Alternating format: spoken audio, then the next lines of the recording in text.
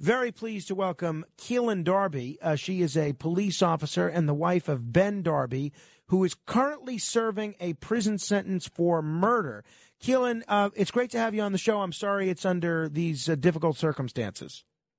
Hey, Frank. Thank you for having me on. I really appreciate it. So just so folks know about your background, you're currently a police officer in Alabama, right? Yes, I've been a police officer for 6 years. And your husband, Ben, was also a police officer, at least until this recent situation. How did the two of you meet? We met at college in Pensacola, Florida. And how long was he a police officer for until his dismissal from the department? So he was a police officer for 5 years. We both started in February of 2016 for our different departments. And his incident happened in April of 2018. So he was on the job for almost 2 years.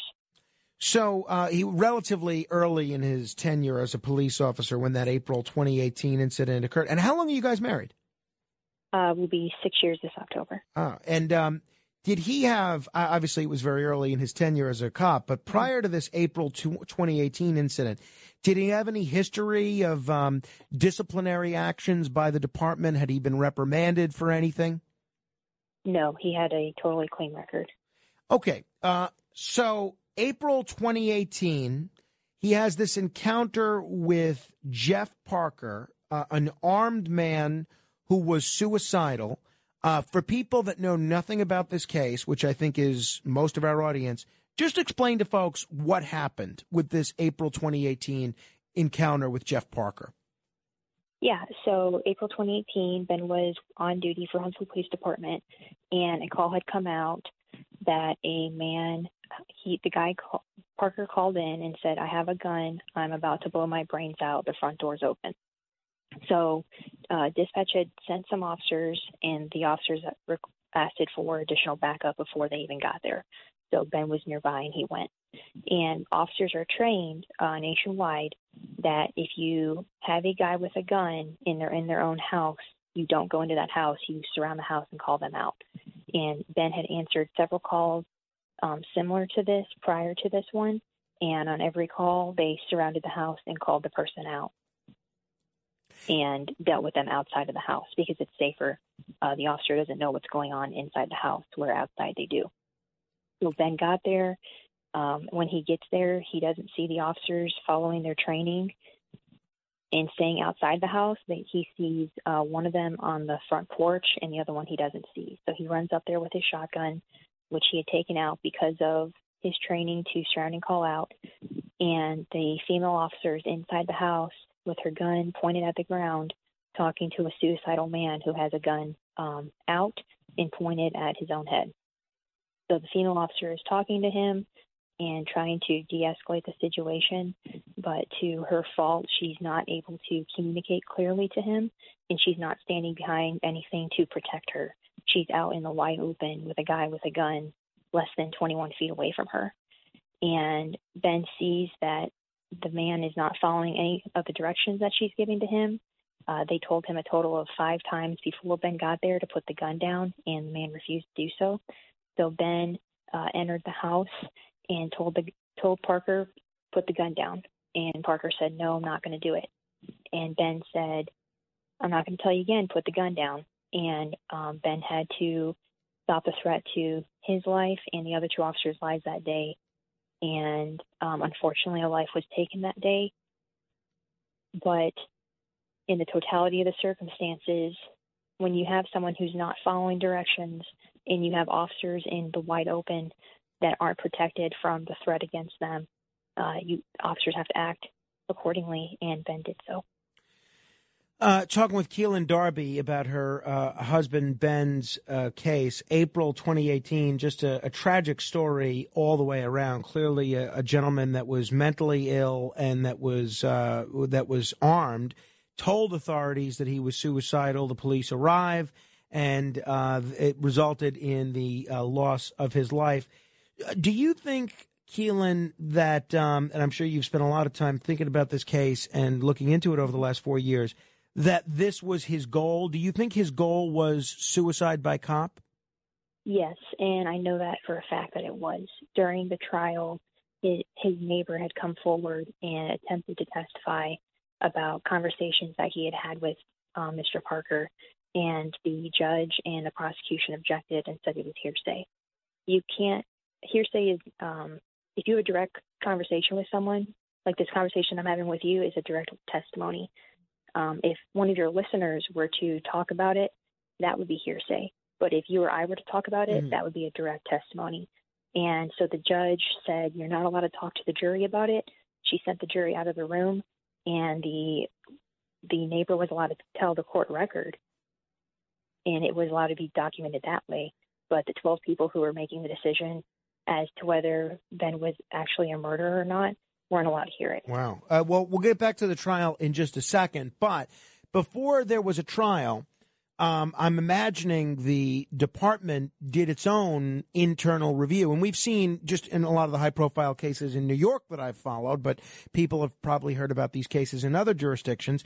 Sometimes the police departments will find, okay, the police officer didn't do anything criminal, but they acted inappropriately, so there's going to be some sort of disciplinary action. The most recent case that I can think of in New York that got a lot of attention was the Eric Garner situation, where there was no crime, no federal crime, no state crime, but the department said, well, you know, he didn't do the right thing, so we're firing this cop. Did the Huntsville Police Department do any sort of a review prior to the criminal trial that your husband was involved in? Yes, they had a incident review board immediately after the shooting, and 2 weeks after the shooting, that they came forward and they said Ben did not violate any policy, procedure, state, local, federal law. They came and said that the other two officers did, and that those other two officers were required to go through remedial training for lack of threat assessment. Ben did not have to go through any type of retraining because they came to the conclusion that he did not do anything wrong and he acted correctly. And this whole interaction was captured on your husband's body camera, right?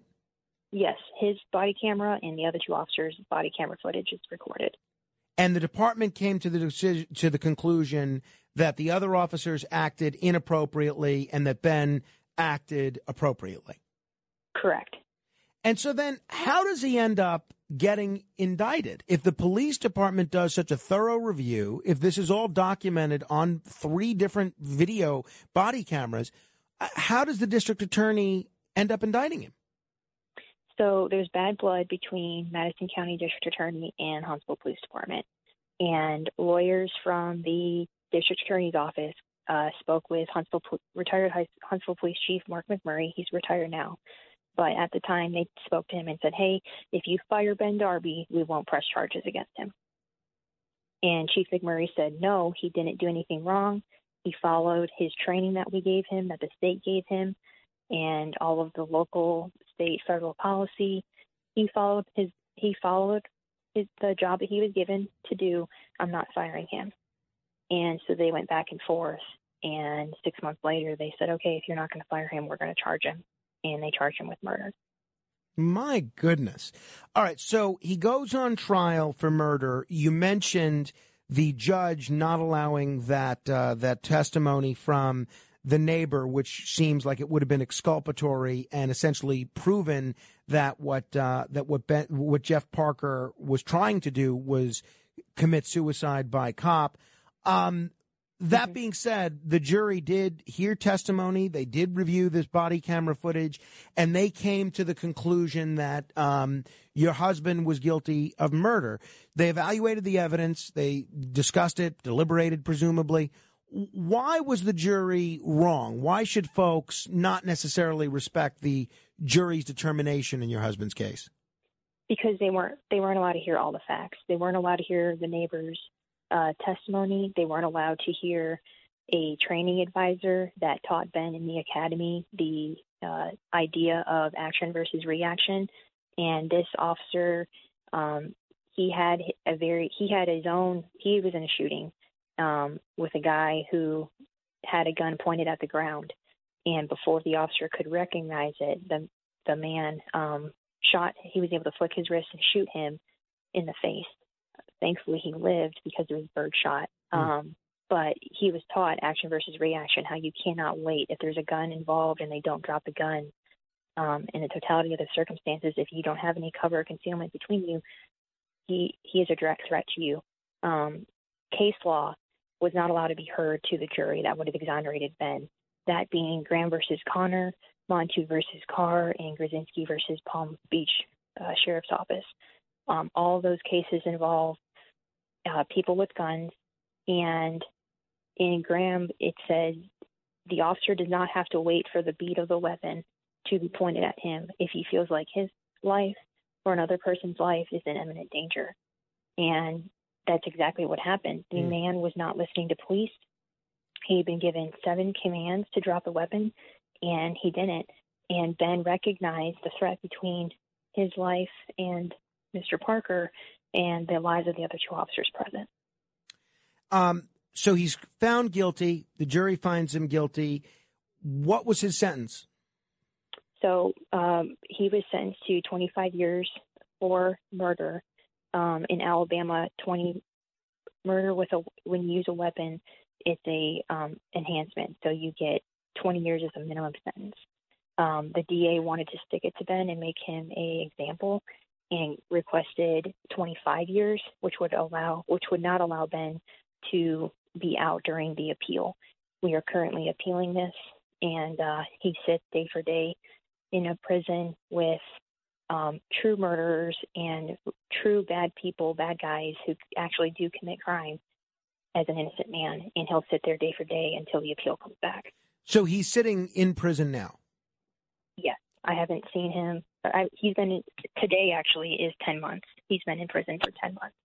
And I've seen him twice out of that 10 months. What's the status of his appeal? Right now, we're waiting for the courts to make a decision. They have no timeline, so that's the hard part. We were given a timeline where we had to get all of our documents and all of our briefs in. Now that they have everything, they can they make their decision as to when they're going to make it. So we're hoping it's by the end of the year, and we're praying for that for obvious reasons. But it's whenever they get around to it. So the paperwork is all submitted. You're just waiting for the appeals court to make a determination now. Correct. Most likely, from what we've been told, we should be given a new trial, and this will get retried. Do you guys have children? Not right now. We would love to have kids, but that was taken from us from him being charged. We didn't want to have kids during this process. Sure, absolutely. Yeah, no, I can understand that. How the DA in Madison County, you mentioned the bad blood between the DA's office and the Huntsville Police Department. Do you get the sense that the DA has tried to benefit politically by going after this case, which is high profile, especially in Alabama, and it kind of look like he's, getting tough with, with rogue cops or something like that? Do you get the sense that the DA has politicized this? I think he has. If, this happened again in 2018, and the reason why we didn't go to court until this past year was because of COVID. And then no one heard about the case because of a gag order that the judge issued. Because from the beginning, the city, the department, the chief all backed Ben, and then the DA got up and said the exact opposite. And so she shut everything down. I think he is trying to use Ben as a scapegoat for him because there's been at least 5 other shootings from his department, and some of them in very similar circumstances as Ben were in. And none of those officers are in prison. I'm not asking for that to happen because I would hate for anyone to have to go through this, but he has something against Ben Darby. And, I'm still trying to figure that out myself while I'm fighting for his freedom. What does a situation like this, forgetting about the separation, the physical separation between you and your husband, but the stress that you've both been under for the last 4 years, what does something like this do to a marriage? I mean, I work nights, and I'm on the opposite schedule of my wife, and I know the stress that puts on our relationship. I can't imagine what this must be like. How has your relationship and your marriage fared through this? Yeah, I give the credit to God for that. Our marriage has grown closer because of this. You get put through a hard time, and you see what's going to work and what's not. And Ben and I drew closer to each other through this. It's very hard, especially now. I'm not allowed to contact him. I have to wait for him to call me. And then I'm allowed to see him once a month for about an hour and a half when we boil down, getting searched in and processed into the facility. And when I talk to him, it's always recorded. So I can't have a true conversation with him because there's certain things I'm not going to bring up over the phone because Sure. people are listening. But it's something that we've always put our marriage ahead of our career, ahead of life, and it's something that we focus on to this day. Is it hard? Yeah, because we can't communicate the way a normal functioning spouse relationship would because of the constraints put against us. But we have become much closer, and our marriage has become much stronger, and I give God the credit to that. We're talking with Keelin Darby about her husband Ben's case. Ben is being supported by the Pipe Hitter Foundation. So if you want to learn more about his case, you can go to pipehitterfoundation.org.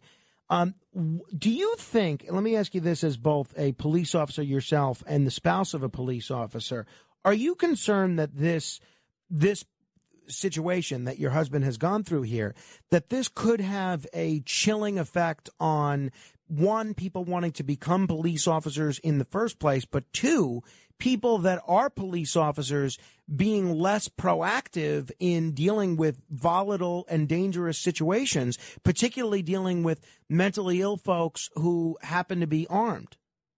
Absolutely.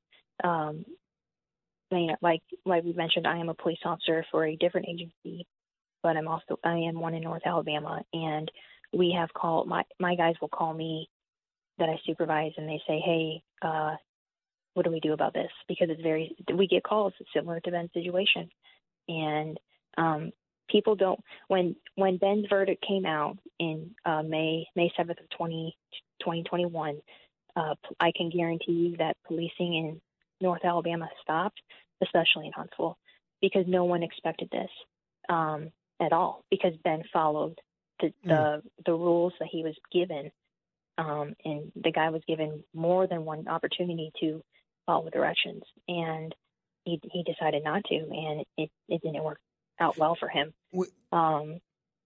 No, I mean, it's just staggering. We're just about out of time. But if people want to help, what would you suggest? What can people, rank and file people that aren't on the appeals court, what can they do to help your husband and your family in the situation that you're going through? Obviously, this is a huge financial burden to us because we're fighting the legal system to get him free. So if people would like to donate, they could go to pipehitterfoundation.org, and they'd set up a donation link for us. People can reach out to the Alabama governor, lieutenant governor. Attorney General Steve Marshall is now the prosecutor of the case. I encourage people to write him letters and demand that they free Ben Darby for doing his job. Steve Marshall he stands on standing for law enforcement. If you really stand for law enforcement, then show your true colors and stand for Ben Darby. Well, I'm sorry for what you're going through. Best of luck. Please keep us posted on this, and hopefully the next time we speak, it'll be under better circumstances. Absolutely, Frank. I very, very much appreciate this opportunity. Thank you. And if you want to help Keelin and her husband Ben, you can go to pipehitterfoundation.org. We'll take your calls next. 15 seconds of fame straight ahead. 1-800-848-9222. That's 1-800-848-WABC. Straight ahead. Ohio, ready for some quick mental health facts? Let's go. Nearly 2 million Ohioans live with a mental health condition. In the U.S., more than 50% of people will be diagnosed with a mental illness in their lifetime. Depression is a leading cause of disability worldwide. So why are some of us still stigmatizing people living with a mental health condition when we know all of this? Let's listen to the facts and beat the stigma. Ohio, challenge what you know about mental health at beatthestigma.org.